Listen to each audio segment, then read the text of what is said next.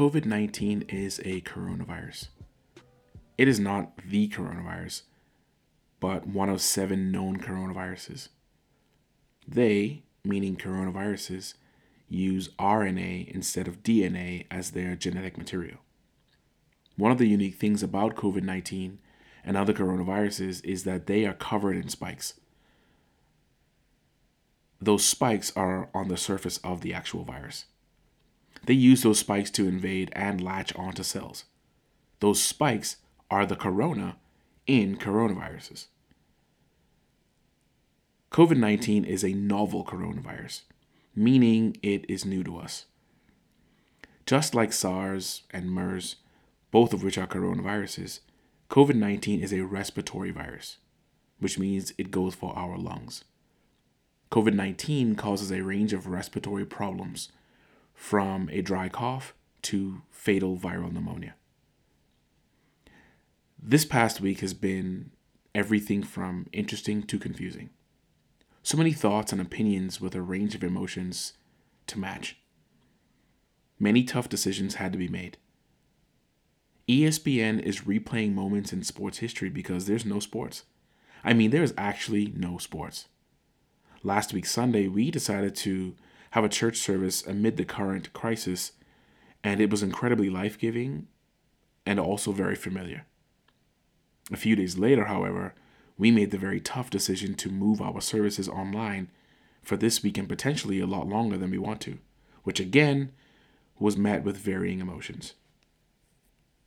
My wife, along with so many other parents, are now homeschool teachers. My son is a homeschooler. Going home to them has been quite the experience. The look on my wife's face says, please rescue me, help me. My son, on the other hand, is smiling from ear to ear with a level of excitement and enthusiasm that can only be matched by maybe a golden retriever. He asked me with great glee, he said, "Dad, can I homeschool all the time? It's so much fun."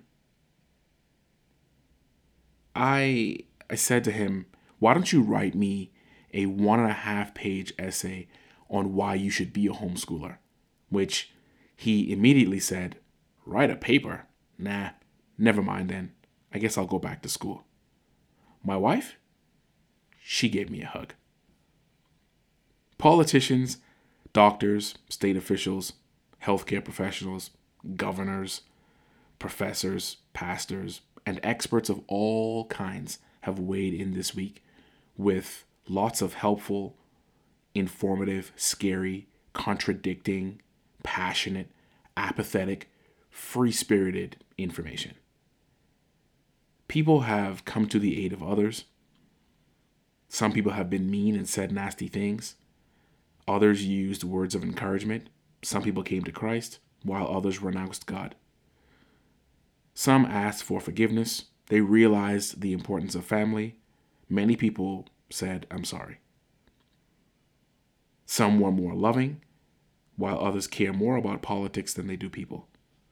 We've seen people behave in ugly, xenophobic ways, while others have said, "I love you." We've shared meals, we've played games together.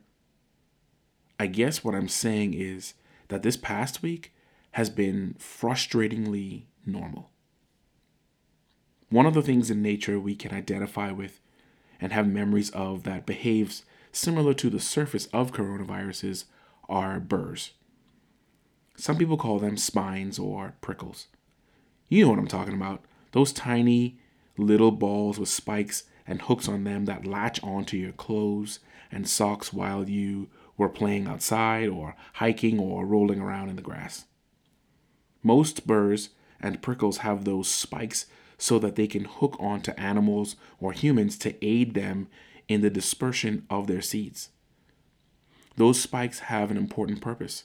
Those spikes are incredibly efficient. You only have to brush up against them and they latch on. They are not always easy to remove. Hanging on means that they get to survive and spread. It's quite fascinating if you think about it.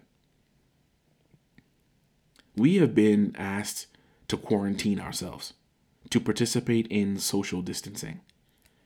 We have been asked to do this so that we can slow down the process of spreading COVID-19. Yes, in many ways this makes sense. Yes, we understand how this logic helps the current crisis. The problem is we've been asked to not be human. Humans are social creatures. We are made to connect. We crave socializing. It's part of our DNA, our genetic makeup. That's why becoming stir crazy is a real thing. It's a real potential. Cutting off contact is one of the heavily suggested and debated ways we can begin to control COVID-19, while treatment is being administered to those who have been infected by the virus. We have been asked to do the opposite of what we know. While for now, that is in some ways the responsible thing to do socially, it is not the right thing to do spiritually. Actually, I want to challenge you to behave more like COVID-19 in your spiritual walk as you behave unlike it socially. Don't take the advice that we've gotten from the CDC and health professionals in reference to our social life and apply those to our spiritual life. As a pastor, I want to encourage you to go back to God. Think of those spikes, the spikes that efficiently latch on for survival. During this time and any other time, we need to attach ourselves to Christ, the one who we can have hope in so that we can survive anything we will encounter. Look, I know you might think this is a cheesy analogy to use during this time, but analogy aside, this is truth. This is truth in action. The author of Hebrews in chapter 2 and in chapter 6 writes and is saying the same thing. In the first verse in chapter 2, he says, "Pay much closer attention to what you have heard." In other words, latch on to something that you know is true. The term and the words that are used, they're actually nautical phrases. He's saying it's like mooring a ship to a permanent, strong structure so that it is secured. He tells us to attach ourselves to something that is fixed, something that is true, something that's immovable. He then goes on to say, "Lest we drift away." Again, another nautical term. Drift away refers to a ship that floats off into the sea, having no security and no direction. The author is saying, secure yourself to Christ. Listen deeply and anchor yourself to the gospel. God and Christ Jesus are the fixture of our salvation. In any time, it is good to be focused on God. But during times of great trial, we need to be more vigilant in doing so. It produces steadfastness, faith, and trust like you have never seen before. Holding on to Christ is the key to our very survival.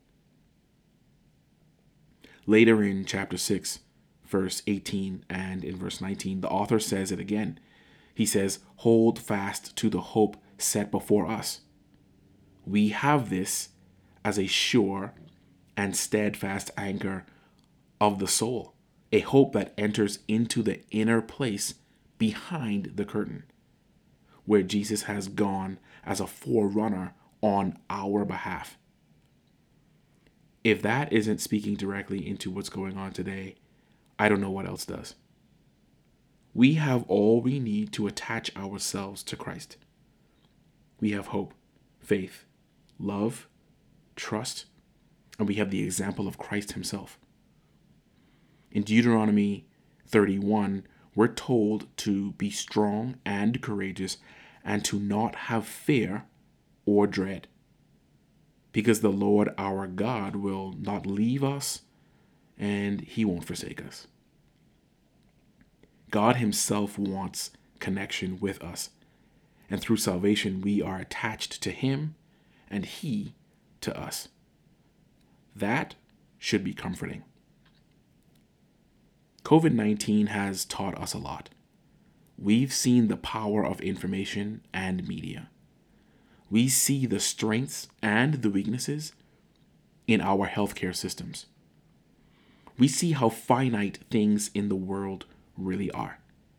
We've seen the resolve of people, the power of fear, the comfort of friends, but most importantly, we've seen the potency of hope and the need for a Savior. Be smart, be careful, be appropriately cautious. Use wisdom. Don't act out of fear, and don't be anxious. It really doesn't help anything, and anxiousness, we're told, is a sin. We need to help others. We need to be in prayer. Be patient. Stay informed about what's going on, but also know when to shut the media off and take a break. Don't be hysterical. Tell someone about Jesus. Remind yourself about who Jesus is. Stay active as best you can. Eat real food. Wash your hands. Repent. Ask for forgiveness. Show gratitude to others. Use your spikes to latch on to God and to disperse godliness. Check your beliefs, because your beliefs dictate your behavior.